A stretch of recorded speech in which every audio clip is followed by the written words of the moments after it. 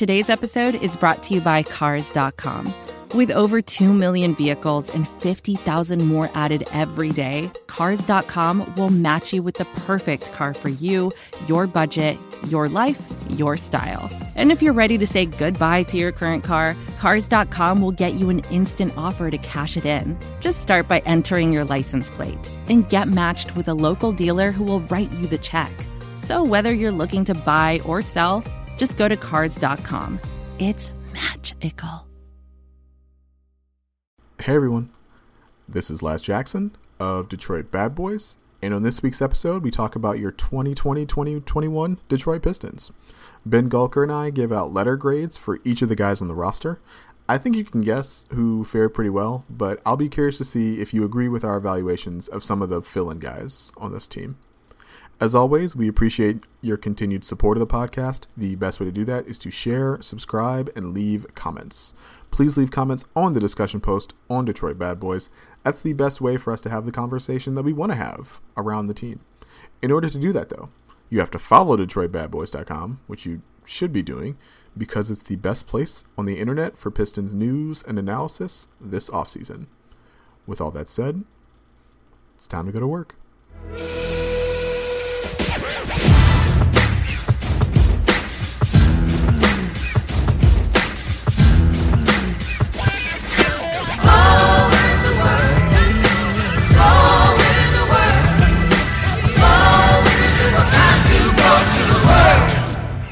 Hello, everyone. Welcome to this week's Detroit Bad Boys podcast.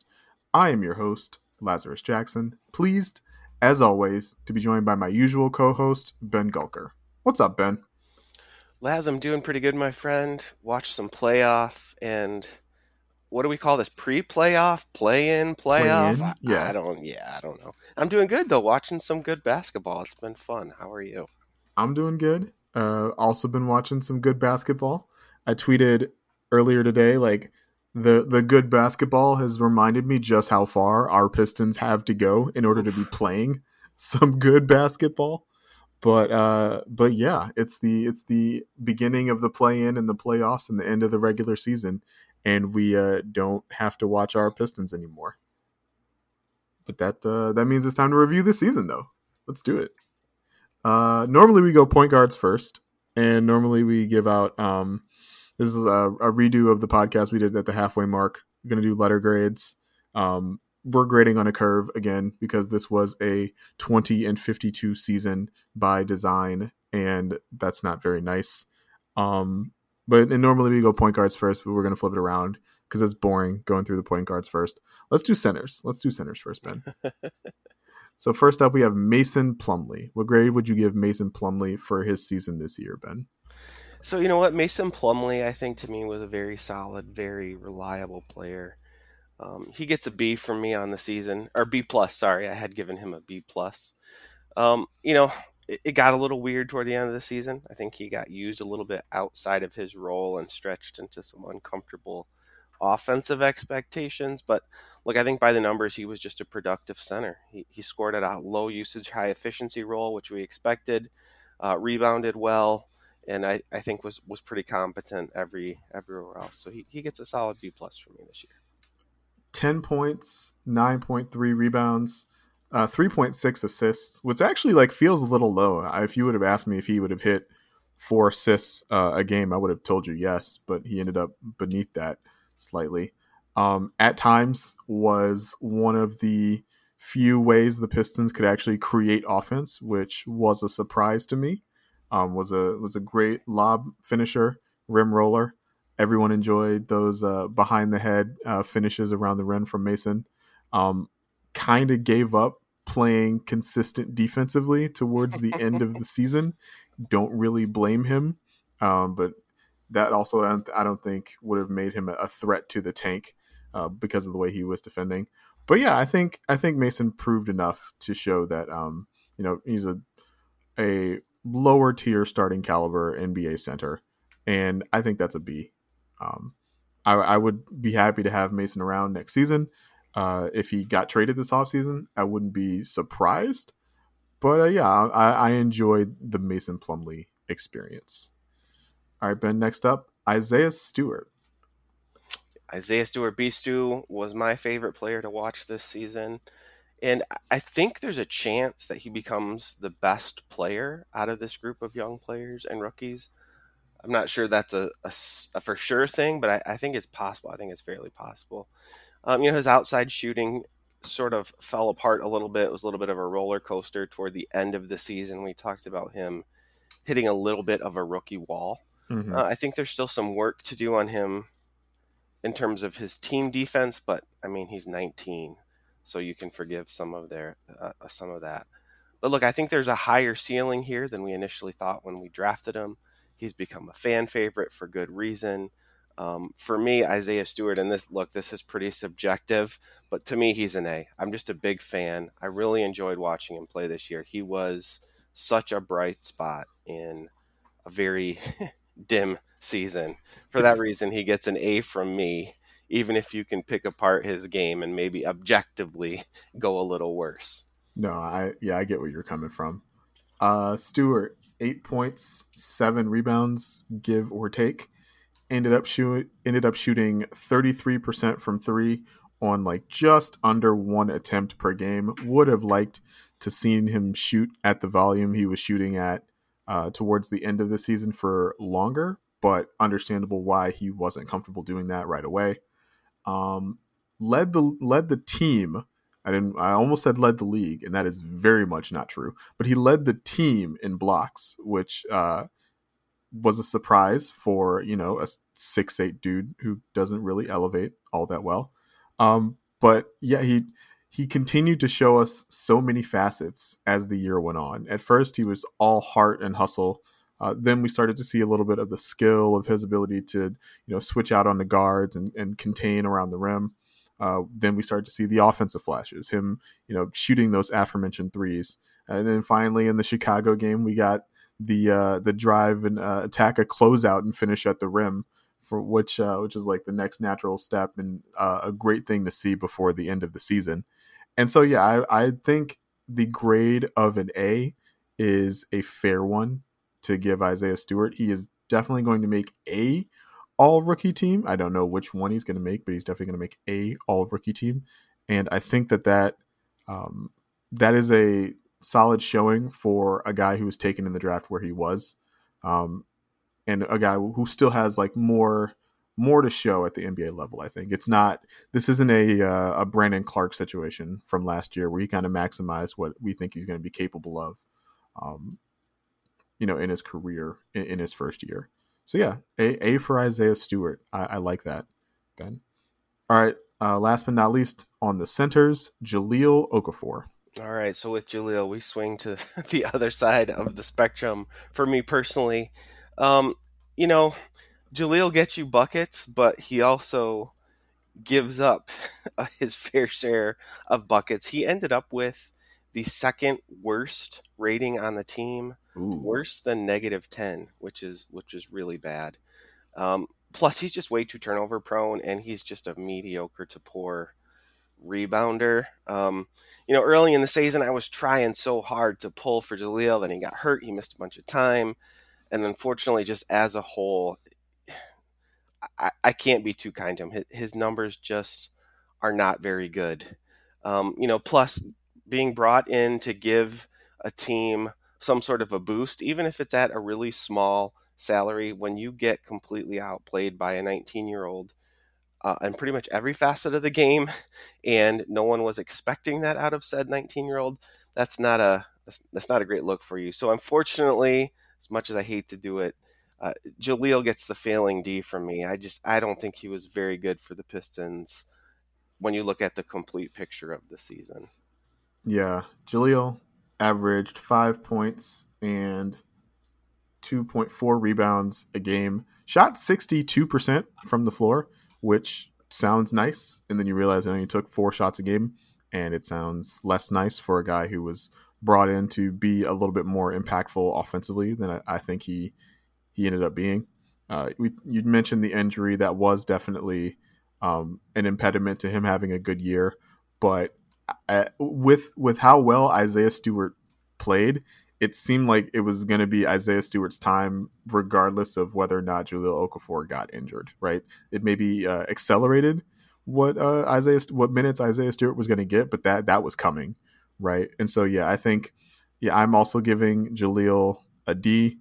D for doubt, as in I doubt he's on this team next year. Sorry, Jahlil. All right, Ben. Next up, we switch to the power forwards and Jeremy Grant. Yeah, Jeremy Grant. I have had mixed feelings about him all season, and I may take some flack for this, but I'm just not as high on Jeremy Grant as some people are, I think. So I'm going to give that by way of preface, and also say I know that very smart people disagree with me. So I'm very aware that I could be wrong on this take, but I dug pretty deep into the numbers as the season concluded, and I think the different types of numbers tell two stories about Jeremy Grant. The first one would be the various box score numbers you can look at. You can look at things like true shooting efficiency, rebound rates, assist rates, and turnover rates. And you end up with a guy from that lens who is like an okay-ish scorer in terms of efficiency. He's kind of like just above league average if you're comparing him to small forwards and bigs. But he's not a very good rebounder. He doesn't do much in terms of facilitating for other people. But he's also really, really low turnover, right? So he's this guy who, when you look at his offensive efficiency as a whole, is like high volume, decent efficiency, but manages to score 20 plus points a game, which is a feat in and of itself. So he does that in a fairly efficient way, but he doesn't rebound well. He's not particularly much of a facilitator or creator for others. The other way is when you look at this team in terms of his on-off numbers and his net rating numbers, he actually looks really, really good. The Pistons were better with him on the floor than they weren't. So maybe he's indirectly creating opportunities for others that don't show up when you're looking at assist rates and things like that for Jeremy as an individual. The last thing I'll call out that was really surprising to me, but when we got to the end of the season, my eyeballs were telling me that Jeremy was creating a lot of his own offense. But when I started looking at things like percent of field goals that are assisted, he ended up being almost identical to another guy in the team named Frank Jackson, which was super surprising to me. That was just a really interesting. He ended up not being an individual creator to the extent that my eyeballs were telling me that he was. Having said that, like offensively, watching him play was certainly a joy. He's a very diverse sort of scorer. He can get you buckets in a lot of different ways, and he brings some athleticism and slashing that the Pistons haven't seen in a very long time. So for me, Jeremy doesn't get the A that I think a lot of people would give him. He still does get a B for me, and I'm hopeful that in his second year in a more prominent role, he grows into some of those other things that I think kind of just overall hold him back from being like a really true superstar right now. Okay, I like that a lot. I think when you look at the numbers, right, 22 points a game, 4.6 rebounds a game, fewer than 3 assists a game, shot only, quote unquote, only 35% from 3 on 6 attempts a game, which I think is something you would like to see increase. Yes, a lot of those looks were self-created. Yes, he took a lot more of those shots than he's ever taken before in his NBA career, but still you would like him to be able to convert on more of those attempts. Shot what I believe was a career high 84% from the line on 6 free throw attempts a game. That ended up being really huge. I think that was really important for getting him to be as efficient as he was. But like you mentioned, the lack of playmaking for others is the lack of playmaking for others, even when combined with the lack of turnovers for himself, just meant that you were getting shots out of Jeremy. Whether or not they were going in was kind of a function of how closely the defense was playing him. But when Jeremy Grant was getting the ball, he was shooting it. That's not necessarily a bad thing. He had an effective field goal percentage of under 50%. but he was the only guy on the team that teams had to worry about after Blake Griffin and Derrick Rose left.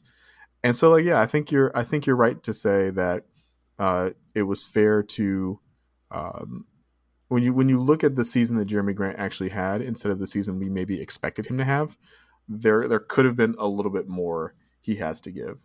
Fortunately, he's only 27, I believe, and so there still is another level that I think he can get to. I think he can be more impactful on the defensive end when he's not asked to do as much on offense as he currently is. And I do think the free throw shooting is real, which is a big deal for him, because if he's going to be a guy who gets 6-7 trips to the line a game, like, that's a big deal for a Pistons team that really needs someone who can create and convert those easy looks. So, and we should also note he is a finalist for most improved. He's one of the final, his top 3 for most improved. I think that was pretty sewn up after the first 20 games that he would be a candidate for that award, but it was good to see him continue to produce statistically, even if his efficiency definitely took a hit after like the first 25, 30-ish games. I'm gonna give Jeremy Grant the A, but I'm gonna give him the A because he so outpaced the expectations I had for him, and not necessarily give him the A because he was equivalent to an actual number one option on a playoff team or a championship contender or anything like that. I don't think that's Jeremy's NBA destiny, but he was much, much better than I thought he would be.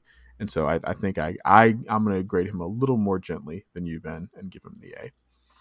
All right, next up in terms of power forwards is Sekou Doumbouya. Oh, Sekou. If we could grade Sekou on just the last, 3 weeks of the season or so, on his nice moments, that would be one thing. But unfortunately, I don't think we can do that. I don't know if what Sekou gave us in those glimpses toward the end is real or not, Laz. And I don't know. Maybe you feel like it's more real than I do. That's an entirely fair judgment. So for me, Sekou is unfortunately another failing grade for me. He's a D. When I look at his season as a whole, not just the good parts at the end, I do not have much confidence that he's a much better player than he was a season ago. There were some nice moments, I will emphasize that, but the complete product was just extraordinarily disappointing on the whole. If his destiny is at power forward in the NBA, he's got to be a significantly better rebounder, for example. He's a very poor rebounder. If he's going to be a stretch power forward in the NBA, his three-point shooting has to get quite a bit better, I think, and much more consistent. And I think, look, he's got to learn how to be part of a 5-man scheme on both ends of the floor on a consistent basis, before he actually establishes that he's a legitimate NBA player. There's just so much inconsistency in terms of what his activity is. And really, this is on both ends from game to game. There's still this crapshoot of, okay, when we put Sekou in tonight, which Sekou are we going to get? And in my opinion, much more often than not, it was the disengaged, lost, aloof Sekou that didn't make much of an impact. So, unfortunately, I'm just not sold on him right now. But maybe if what we saw at the end of the season is real and there's more of that in the future, this conversation will be more interesting when we get to the midpoint of next season. Yeah, this is a much more optimistic D than we're going to give Jahlil Okafor, right? We feel there's a lot of reason to have optimism around Sekou's future, but currently, like, what he did was not amazing. 5 points, 2.6 rebounds, less than an assist per game, shot 23 if you want to round up percent from 3. That is bad. And like you mentioned, Ben, the stretch element, I think, is what is like really going to make or break whether or not teams choose to defend him. And he proved even when he was playing well, he did not necessarily like make or take a ton of threes. And so I do want him to figure that part of his game out. That's going to be, that's going to force closeouts. That's going to force help. That's going to force rotations, which enable him to attack and drive and do the things that we like him doing. But teams will just sit back on him and let him shoot if he's going to shoot 23% from three from his career. So yeah, I don't want to be overly harsh on Sekou because we did see the flashes. We did see some great things out of him. But we saw great things out of him his rookie year, and that did not persist. And so all we can say is that we hope that the play he showed at the end of the year is the strong anchor point during which he like comes forward from over this offseason, and that he doesn't regress. But yeah, I think a D is fair for Sekou, unfortunately. All right, Ben. Last but not least, in the power forwards, we have Tyler Cook. I'm not gonna forget Tyler Cook this time. Yeah, I don't know that I have a ton to say about Tyler Cook other than I enjoyed watching his story evolve over the season. Whether or not he becomes a long-term NBA player, I think is still to be determined. He hasn't 100% convinced me of that yet. But look, he was, in my opinion, fun to watch. He ended up shooting a ridiculously high percentage, and so many of those buckets were dunks. The kid has some hops, and it's a lot of fun to watch him finish. So I enjoyed that part. So yeah, I mean, for me, the rest of his game is suspect to me. I don't know. The rest of his game is there. He doesn't have much besides, finishing assisted dunks offensively. Defensively, he's a bit undersized. I'm not sure that there's enough there as a complete package to make it. So I'm gonna give him a C, but it's a C that acknowledges that I had a lot of fun watching him, especially finishing. He had some pretty excited finishes this year. But yeah, I'm not sure I have a whole lot more super awesome things to say. Tyler Cook averaged 5.5 points and 3.3 rebounds per game. So better numbers than Sekou, but just barely in roughly the same amount of time, minutes per game. Shot much better from the floor, like you noted, but also shot a much more limited shot diet than Sekou, absolutely. Was played as an undersized center towards the end of the year. Did okay in that role. I wonder if that's what we see out of him moving forward, just because I think the things he does do well, which is, elevate in space and, act as a pick and roll dive partner, are things that will be better suited for a center than a power forward. And so I wonder if that's what he ends up being in the NBA. Yeah, he was better. He was better numerically than Sekou for a great majority of the season. And so I got to give him a better grade than Sekou. And that means Tyler Cook gets a C minus. He was fine. I'm interested to see what he looks like for the Crews next season if he ends up, still in the Pistons system. Yeah, one thing I forgot to mention, 63% of his buckets were 3 feet or inside, which was by far the most of any, like the biggest percentage. Him and Plumlee were up top, but yeah, 63% of his shots were inside 3 feet. Not a whole lot else going on, but those dunks. He did what he was good at. That's true. Can't fault him for that. All right, Ben, we move on to the small forwards, starting with Josh Jackson. Josh Jackson, a guy who I enjoyed watching play a lot more than my statistical evaluation of his play would suggest. I don't remember who said this in the comments, but it was something to the effect of Josh Jackson's a lot of fun to watch, and sometimes he contributes to winning. And I feel like that it made me chuckle, but it was also somewhat true. I'm cheering for Josh. I hope he finds a way to sort of become a little more steady. He's very up and down. He's very streaky. Laz, I think that's a term you used to describe his offensive performance, and I think that's very apt. When his outside jumper is going and he's able to turn that into, slashing and attacking the rim, he's got a really interesting and diverse skill set that can make him kind of a problem to guard. But when that shot isn't dropping, it isn't dropping, and he doesn't really stop shooting either. So, he can end up shooting his lineups out of the game. Defensively, I love how hard he plays. His length and athleticism generates some really interesting blocks that you don't often see out of swingmen, and so you have to love that. For me, he gets a B minus overall because I think those bad shooting nights are hard to look away from and ignore. But I'm still hoping he's young enough to level some of that streakiness out and become a little bit more consistent, which I think would help his overall production quite a bit. Josh averaged 13.4 points, 4 rebounds, and 2 assists per game.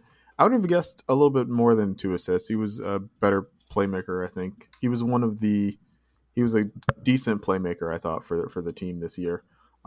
Shot only 30% from 3 for the year, which was not a surprise because he kind of went cold as the year went on. But after he started the year really hot, I remember like the first couple of weeks of the season, he was shooting like 50% from 3. And we knew that wasn't going to last, but you hoped he would kind of settle at, 34, 35% instead of at 30%.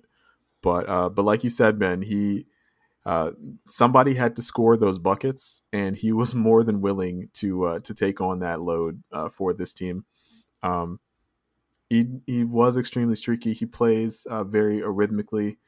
I enjoy what Josh offers. I've been trying to get Josh to Detroit for years. I think Josh will be more enjoyable as a part of this Pistons team when his role is actually a little bit less. When the less you have to rely on Josh Jackson to like generate things, I think the better off he will be, and the better off your team will be. I don't know how happy he will be about that situation, but I think that's a better situation for him than being, the 7th man off the bench. If you can be like your 8th guy, your 9th guy, where you just let him play to his strengths, get up and down the floor in transition, get fouled. He also managed almost like 4 free throws a game on only 25 minutes a game, which is pretty impressive. Shot 73% from the line, which is better than I thought. You would think a 73% free throw shooter would shoot better than 30% from 3. I'll say that. I'll give Josh a B minus. I'll give Josh a C. I enjoyed what he did as long as I didn't look at the box score. That's exactly it. Well, and like the thing that you're talking about, Laz, is right. Like he's outside of his role. Second highest usage rate on the team behind Jeremy Grant. Like I don't think that's where you want that to end up. Yeah. And third on the team. Well, second on the team in like field goal attempts per game, right? Like that's also like not really where you want Josh Jackson being on this team. Well, a guy you probably would like to see shoot more, Ben, Saddiq Bey. Yeah, Saddiq Bey, another one who subjectively for me, right there with Isaiah Stewart as the shining star of the team.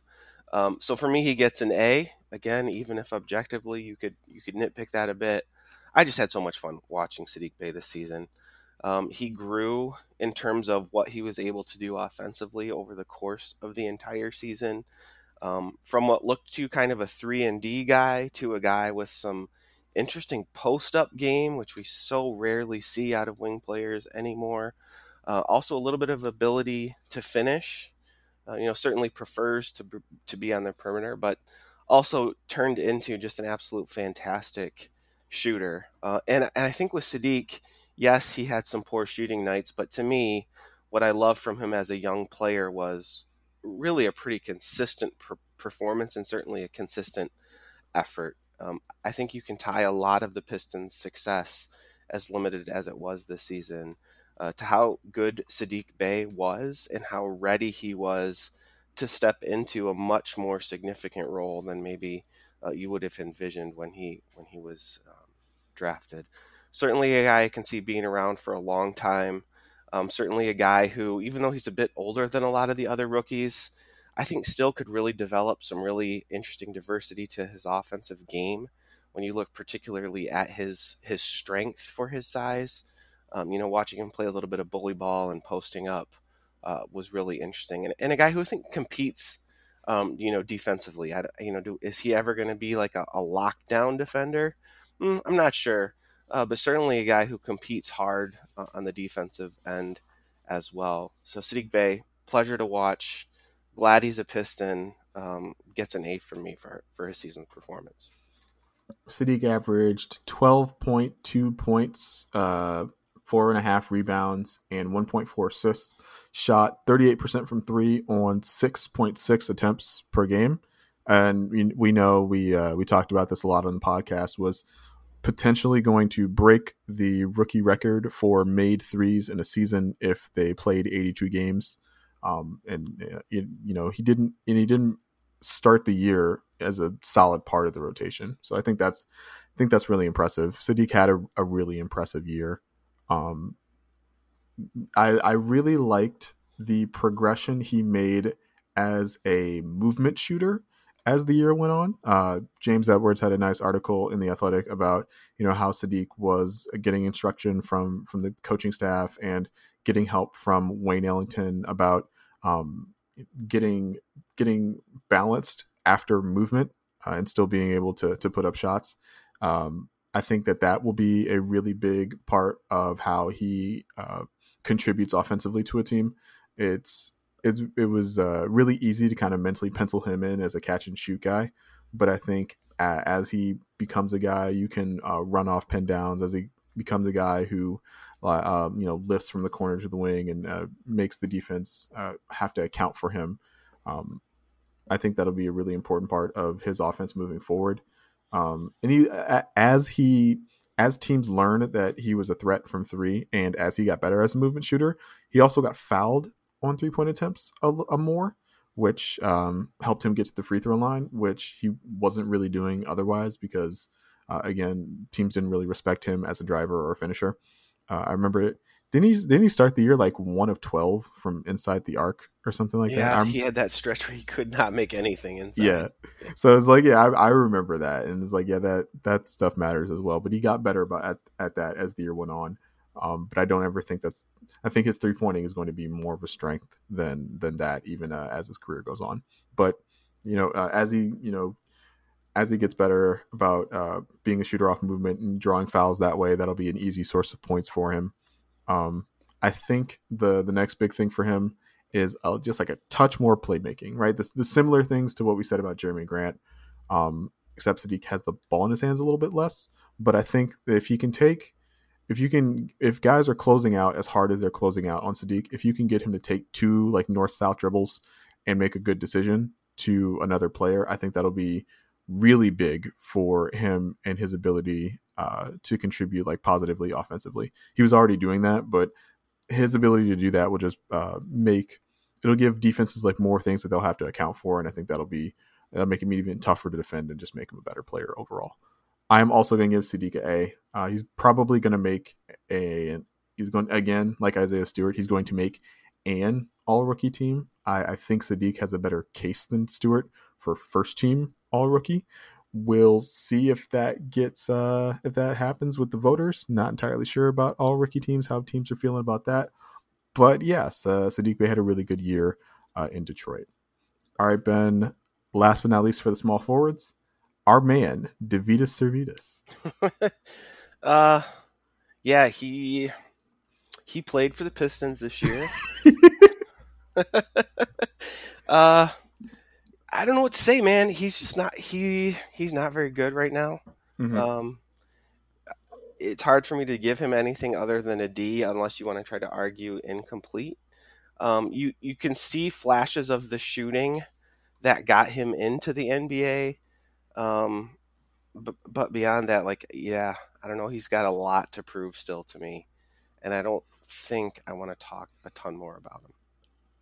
2.1 points, 1.5 rebounds, and like less than half an assist per game. 35.7% from three on 1.4 attempts per game. If he can be a guy who is 6'8" and gets the ball out of his hands as quickly as he does and make 37, 38, 39% of his threes, he can be an NBA player. What level of NBA player? Not an amazing one, but he can be an NBA player. If he can't do that, if he's a guy who he shot 36% from three. If that falls to 34, 33, 32% from three, probably not an NBA player.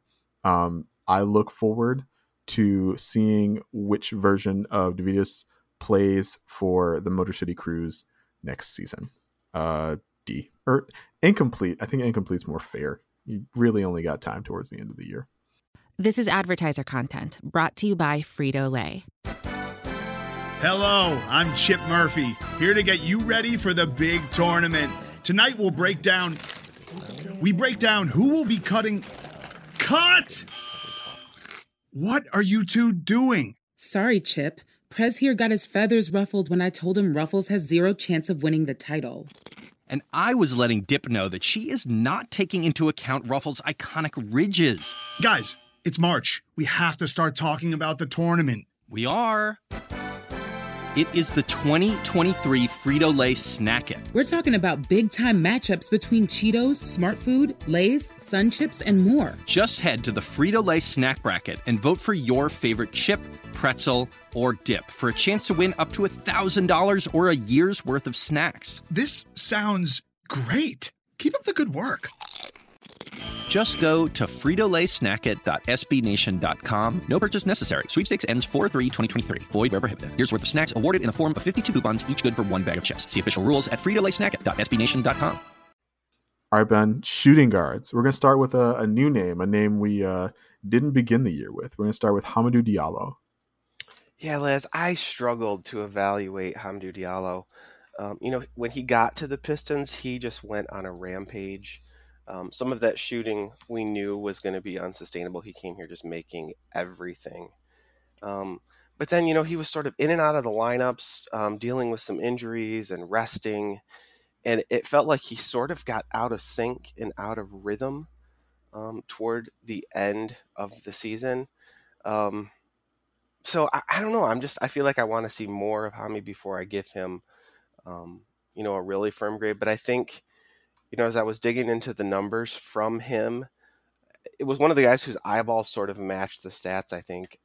He was really good, relatively speaking, at creating his own looks. So if you look at all of the shooting guards, by quite a bit, he was actually he was creating his own 2-point looks more than any of the other guards, right? Which feeds into his slashing ability that we recognize with our eyes. So that's real. He gets to the rim, he gets to the bucket, and he creates his own offense, which I love.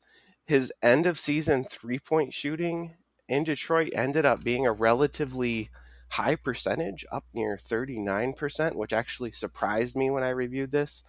But I think that's counterbalanced by the fact that it came at a pretty low volume, right? About 2 attempts a game. So I really enjoy watching him play a lot. I love his athleticism. I love his slashing. I love his ability to finish. I think what I would need to see happen for him to really thrive is for the Pistons to run more. As we've talked a lot about pace and how slow the Pistons played this season. I feel like he is a guy who is going to thrive if he gets unleashed in that sort of capacity. So, I gave Josh Jackson a B-. To me, Hami was better overall offensively than Josh, but they're sort of redundant to each other in a lot of ways. They play kind of the same way. So, to me, he's a little bit better, a little more productive efficiency-wise, even if the total points per game are a little lower. So he gets like the higher B. But I feel like I really am optimistic about him if that 3-point shooting can become a more, if he can maintain that high 30s efficiency at a higher volume per game. Because right now, he seems fairly reluctant to shoot those, which is understandable if you looked at the trajectory of his career. But, as you pointed out, he's probably going to be here for a while. So the things I'm looking for is, one, let him run, let the kids run, all of them. I think he'll benefit from that. And let's hope that his 3-point shooting improves, because I think that could really open up things for his dribble drive game. Yeah, Hammy averaged 11.2 points per game in Detroit, 5 rebounds a game, which you don't normally get 5 rebounds from your shooting guard, but his athleticism really showed itself in his rebounding numbers, I think. Um, you talked a little bit about the 3-point shooting, Ben. I'm not going to repeat what you said. I'm going to point to the number that interested me was that he shot 66% from the line after starting his Detroit tenure, I think hovering at like the 85% mark for the first 5 or so games from the free throw line. Um, he because of his athleticism, he is a guy who will get to the rim and will get fouled a lot. I think that raising that free throw percentage is going to be huge for him and his potential to contribute offensively. You talked about the low volume of threes, um, and I think that belies a confidence in his shot. If he can be more confident in his free throw stroke, I think that that'll show up in the 3-point numbers as well. And that's something that I would like to see him improve on moving forward. The only other thing I will say is that he was not as impactful on defense as I thought he would be able to in Detroit. He showed some real moments of like a true impact on that end in Oklahoma City. And we saw some of that sometimes in Detroit, but the flashes were fewer and farther between than I expected. And so I would also like to see him make more of an effort to contribute on that end of the floor. I think he was roughly equivalent to Josh. Actually, I think they were asked to do different things. They were asked to do similar things, but they just went about it differently. And of course, Josh played most nights and Hami didn't, so you have to factor that in as well. I'm gonna give Hami a C. I hope he's still young. He's got time to improve and be more of a part. And I all signs are pointing to him being a part of this team long term. And so I hope he gets better. I hope he gets more confident. I hope he continues to attack the rim and get fouled and make some free throws. All right, Ben. Next shooting guard is. I think it's fair to say this guy was the surprise of the season for Detroit, Frank Jackson. Yeah, that's literally what my notes say. Surprise of the season. A guy who really emerged, I think, after we saw the retooling of the roster. We saw Derrick Rose and Blake Griffin get traded, and Frank Jackson just leapt at the opportunity and became just an absolute spark plug off the bench, gets you buckets, and really pretty consistently. So statistically, like the profile between him and Jeremy as scorers is so ridiculously similar to me in that they're both like creating about the same number of their own 2-point shots, which surprised me. Both really low turnover guys, which I think is one of the reasons why some of the all-in-one numbers like Frank Jackson quite a bit more than I was expecting them to. And then look, he doesn't facilitate or create for anyone either, which, I don't know. I don't think it's necessarily fair to ask him to do that in the role that he's playing, but proved to be a very reliable scorer, ended up being a very efficient scorer, especially for a shooting guard. And I've said it before, I love his hairdo. I hope he never cuts it. But yeah, Frank Jackson, a lot of fun to watch. Definitely a Detroit story. Easy to get behind. The underdog who's bounced around the league and carves out a niche for himself off the bench. Yeah, I mean, he gets a solid B from me. Very, very solid season offensively as a bucket getter off the bench. The transition from point guard to shooting guard was huge for Frank. Yeah. Because when he was first in Detroit, they were trying to use him to initiate offense. That was not working at the level that he needed to do to stay in the NBA. And so turning him into a shooting guard, turning him into Langston Galloway was really beneficial for him and for the team. Now that he has found an NBA role that he can succeed in, I think this will be a really big offseason for Frank. I hope the Pistons retain him. Pistons need more guys who can shoot. Frank shot 40% from 3 on almost 4 attempts a game in like less than 20 minutes a game. I think there's reason to believe that if you played Frank 25 minutes a night, you would get 6 threes at 40% shooting, which is like basically what you got from Sadiq, which is that'd be really good. That'd be really useful. I'll be interested to see what his next contract looks like. Lots of teams need dudes who shoot 40% from three, but he is slightly undersized and he was not amazing on defense. And like you mentioned, he did not do a lot of creating for other people. And so I definitely am curious to see like what other NBA teams think of Frank Jackson. I'm going to give Frank Jackson a B+. He was a surprisingly fun Piston to watch. And so like the watchability factor definitely like bumps up his letter grade a little bit in my mind. All right, Ben, next shooting guard is Wayne Ellington.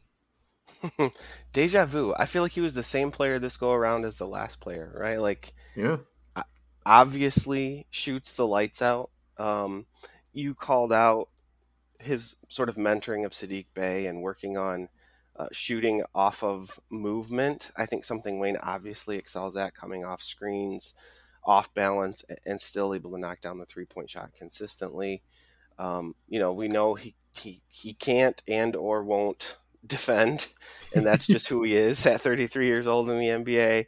So, he just kind of he did exactly what we'd expect him to do, which for me, kind of makes him a C-level player.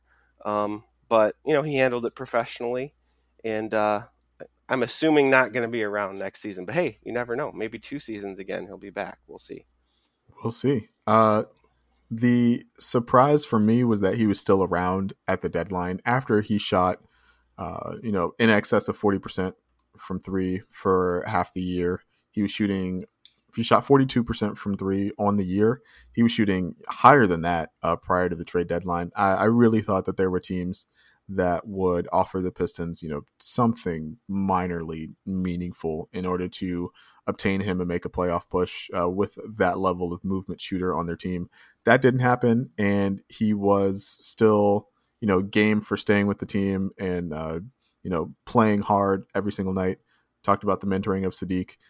He was so good that I think it was, in fact, mandatory to sit him to preserve the tank, which is a big compliment, I think, to Wayne Ellington. Wayne gets a solid B from me. Thank you, Wayne. Really appreciate it. I hope I don't see you next year. All right, last but not least for the shooting guards, Ben, Rodney McGruder. Yeah, a guy who I forgot about until I saw him on the sidelines in street clothes the last half of the season. Scored the ball efficiently, but I can hardly remember the games in which he played, right? I mean, he only played in 16 games, played less than 200 minutes in those games. For context, Servetus played in 20 games and 133 minutes. So, yeah, I mean, I don't have a lot to say about Rodney. He's literally the forgotten man for me this season. 5.7 points. What's this? 5? No, that's not right. There we go. 1.4 rebounds, 1 assist. Remember when he was playing point guard because they didn't have any point guards? That was weird. Barely. Like, that's the thing. Barely. Got called out. I thought it was funny that what happened? He got called out by somebody in Denver, and then Dwayne used him as the backup point guard in Utah the next night to prove a point, and I thought that was weird but funny. But yeah, that's my enduring memory of Rodney McGruder this season. Weird, but ultimately fine. Rodney gets a C-. He was there. I would have loved to know if like Wayne Ellington, he had an equally important mentorship role for another guy on the team, but we never really got that story, that reporting. It's harder to do that stuff when you're not, around the team, when you're not literally in the building with the team, as none of the beat writers were because of COVID. And so maybe there was some invisible leadership element that Rodney offered that we never got to see. But I can't grade him on something I never saw or never heard. So yeah, Rodney gets what he gets. All right, Ben, we can move to the point guards. First up on the point guard list, Corey Joseph. Yeah, Corey Joseph is the Dwayne Casey flash in the pan point guard of the year, I think. I did not really enjoy watching Corey Joseph play. He was very ball dominant, in my opinion, when he was out there. He slid very naturally into that DeLon Wright role after the trade. Um, Shot the ball ridiculously well, given his career averages. And his box score stats all look pretty impressive, right? Here's something that may surprise you. Highest net rating on the team per NBA.com stats, which completely and totally surprised me. A guy who I feel like, the amount that I enjoyed watching him and his productivity were not necessarily consistent with each other. I think every minute he was out there, I was just wishing Killian Hayes were healthy and in the rotation. But frankly, was very productive, even if it wasn't always pretty to watch. So I'm going to give him a B because I think the production warranted that. But I hope they find a way, to move his contract and creates more minutes for Saban Lee and Killian Hayes. Corey Joseph averaged 12 points, 3 rebounds, and 5 assists. 5 assists, that's a lot for what? Yeah, you were right, Ben. He was extremely productive as a member of the Pistons. Shot 36% from 3, which is also not exactly what I expected from Corey Joseph when he was returned to us in trade. I didn't think he would be good enough to derail the tank, and he was on multiple occasions. That's to his credit. I said this with Omari Sankofa of the Free Press. If there had been fans in the stand, they would have loved Corey Joseph because fans like to see wins because that's what they paid for, because they are in the stands and they literally paid to be there. And so I think that his role on this team as a guy who was messing up the tank for everybody would have been a little bit less pronounced if this were a normal quote unquote normal season. I did wish quite often that he was Killian Hayes, but then again, I wish Killian Hayes played as well as he did half the time. And so yeah, Corey Joseph gets a B from me. Killian Hayes apparently likes Corey Joseph, and so we might see more of him in the future. Don't know how I feel about that. Still working on those feelings. All right, Ben, next up, Killian Hayes. Killian Hayes. What he does well, he does, I think, remarkably well for a 19-year-old point guard. The things he struggles with pretty hard, but they're also things that I think you would expect almost all 19-year-old point guards to struggle with. On the whole, I think that makes his on-court impact a net negative, unfortunately, but I remain very, very optimistic about him. So for me, his on-court performance gets a C-. The obvious problems would be the turnovers and the shooting. And to just put that in quantitative terms, he did have the highest turnover rate on the team, and that combined with the lowest true shooting percentage on the team, which turns into some pretty ugly offense. Having said that, it is a pleasure to watch him defend as a 19-year-old who clearly relishes defending, which I think is a fantastic thing to have on your team and have as part of the culture. And then the thing that he obviously does very well that we've talked about at length on this podcast is how well he sees the floor for a 19-year-old kid. He had some phenomenal highlight reel, fancy passes throughout the season, but I think also has a good sense of when it's right to make the simple pass. And then I think the thing that I maybe didn't talk as highly of as I probably should have given his troubles finishing were how easily he does get into the paint. Obviously drawing fouls is something he doesn't do very well. And finishing that little floater in the paint is not something he's been able to do with a whole lot of efficiency. But the fact that he can get there very consistently at 19 years old is very, very encouraging. So I think we're going to see some pretty significant strides next season around the turnovers. I think, again, that's something you can expect a 19-year-old rookie to struggle with. And I expect him to improve at least one component of his individual shooting. Maybe that's the floater, or maybe it's the step back three that we saw a little bit of at the end of the season. And I think when those things start to happen, we'll have a lot more people excited about Killian Hayes. So C minus from me, because you can't get over the fact that the shooting and the turnovers were a real problem, but still a lot of optimism about Killian Hayes turning into a pretty good point guard. Yeah. Killian averaged 7 points and 5 assists per game. And to your point, Ben, 3.2 turnovers a game. So the assist to turnover ratio still kind of under 2-1, but still pretty impressive that he was able to dish out 5 assists a game in 25 minutes a night. A lot of optimism around what he offers. We saw the flashes, but was not looked unsure of himself when he was first inserted into the starting lineup. When we first got a good look at him, did not get the chance to work through those initial issues because of the injury. Returned from the injury and played a much stronger and more productive brand of basketball after the team was completely restructured. But that still was not enough to make him, an efficient player. So I'm going to give Killian a C minus as well.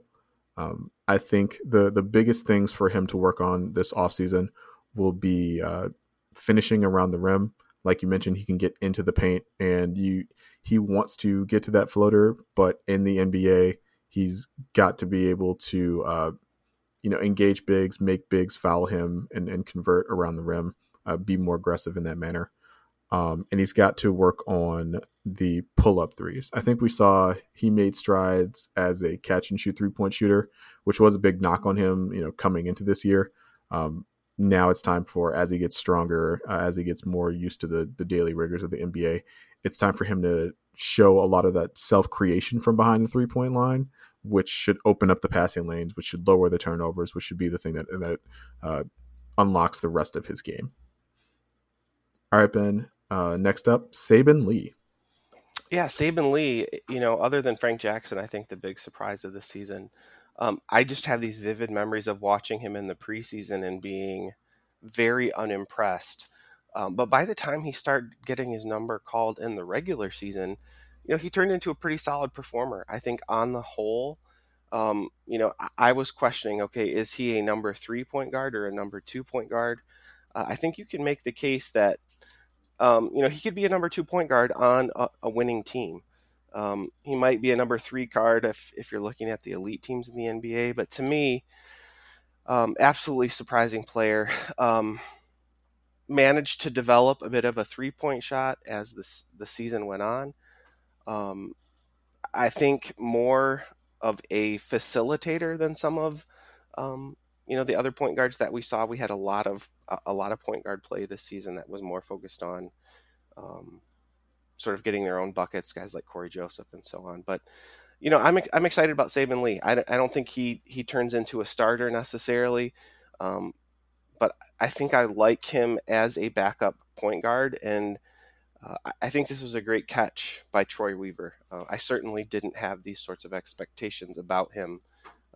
But yeah, I would give Saben Lee a B. I think he exceeded expectation. He earned his minutes. And I hope he sticks around. I think he's a solid point guard right now. Saben averaged 5.6 points, 3.6 assists per game.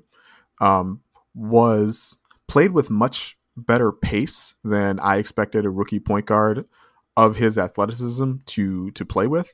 Normally, when you have a guy who can, run as fast, dribble as fast, jump as high, dunk as hard as Saben Lee does, those guys have they have 2 gears. They have first gear and they have fifth gear, right?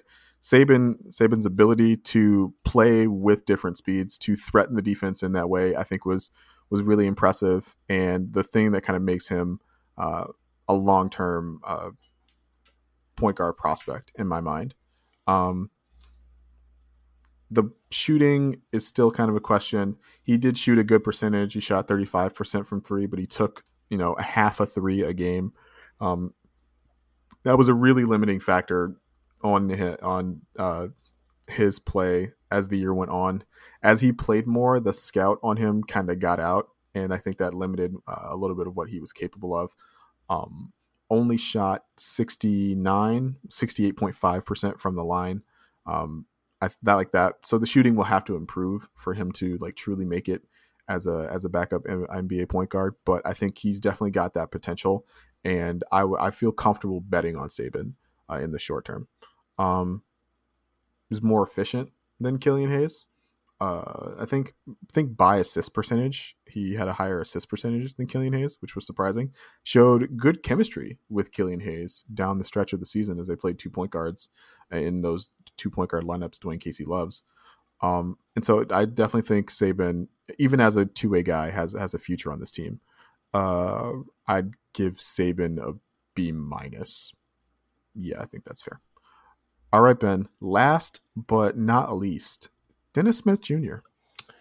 Yeah, Dennis Smith Jr. I think had a chance to salvage his career in Detroit, and I'm not sure he's going to have persuaded anyone.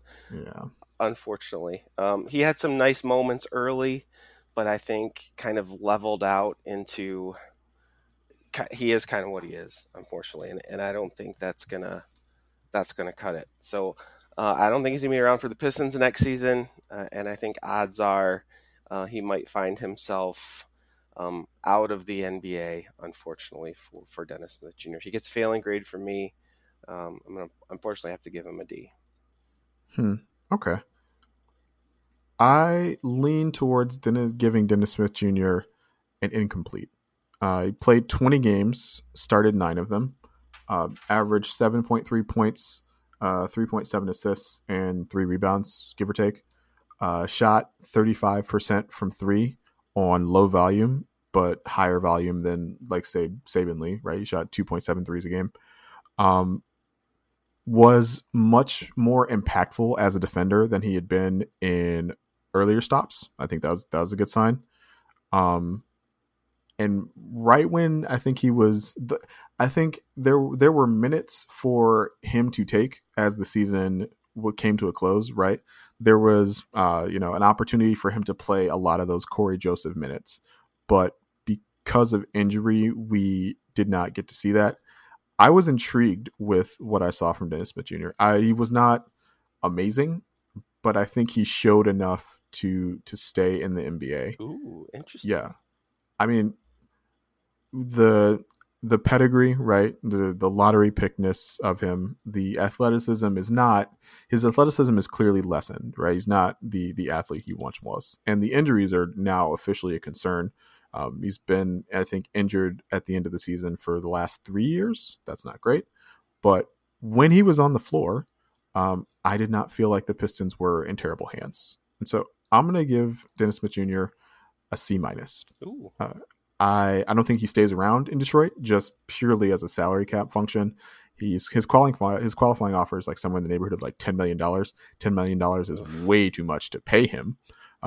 But do I think Dennis Smith Jr. is an NBA point guard somewhere? I do. And so do you see him as third or second?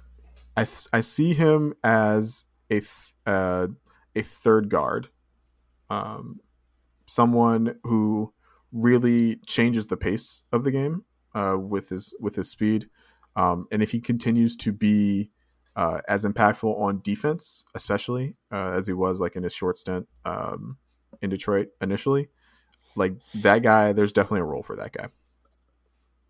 Chris Dunn is still in the league. Dennis Smith Jr. Fair enough. Maybe I'm just too harsh. No. You have your evaluation, right? Like I can't take that away from you. All right, Ben. It's been an hour. Do you want to talk about the playoffs, or are we good? I think we're good, my friend. It's been fun. Like so here's the one comment I'll make. I was deciding on who to be pulling for, and after watching Dallas in Game 1, I am officially on that Dallas bandwagon. There's the U of M connections, there's the coaching connection, and then there's Luka, who's just transcendent. So, like, I'm pulling for them to make some noise and have a first-round upset. All right, I'm glad Luka can fill the Steph Curry shaped hole in your heart. Yeah, I still think the plan is stupid. I don't like it, but it sounds like it's some version of it is around to stay. So I guess I just have to deal with it. I think it accomplished its goal. The goal would have been better accomplished if Steph Curry was in the playoffs, but I think it made for some exciting glue between the end of the regular season and the beginning of the postseason, and that's what it's there for. So, okay. All right, Ben. It's a good season, man. Thanks for putting up with me this whole year. It was a fun season. It was, as I've talked about before, largely in part to interaction with the Pistons community, whether that's on Twitter during games, whether that's the Detroit Bad Boys community, and then in particular talking and recapping things with you each week. I value your perspective. It is often different from mine, and just in ways that enrich my understanding and enjoyment of the game. So I have really appreciated our weekly podcasts and conversations. They are certainly a highlight of my week each week. Me too, Ben. I enjoy your season perspective on the game. Your ability to kind of pull on what you experienced as a player at times on a very small scale, but I still think that offers a nice insight into what some of these guys are thinking some of the time. And I need that dad life. I need that dad experience. It's true. It's on its way. It's good. It's good to keep you around. Yeah. Let the people know where they can keep up with you as we head into the off season. At BR Gulker on Twitter. Dad life photos make it there occasionally. Also on Instagram if you can find me. But look, man, I'm going to be loving that playoff life. I keep saying it, but I just love the playoffs. Best basketball in the world. Let's enjoy it together. Let us do that. You can follow me on Twitter at Last Chance. That's at LAZCHANCE. As for scheduling, I'm going to Hawaii on Wednesday, and so you are not getting a podcast from me on Sunday. You really wanted to watch those West Coast playoff games, huh? Yeah, they'll be in the mid afternoon. Right. You'll be sitting on the beach. I like it. I think the wife will get mad if I try and catch like an East Coast playoff game at noonish and on our baby moon. Some I don't mimosas, think she'll go for that. So yeah, schedule to be determined. I'll try and figure out something fairly consistent. But yeah, we'll get to you guys when we get to you guys. But we're not going anywhere, I promise.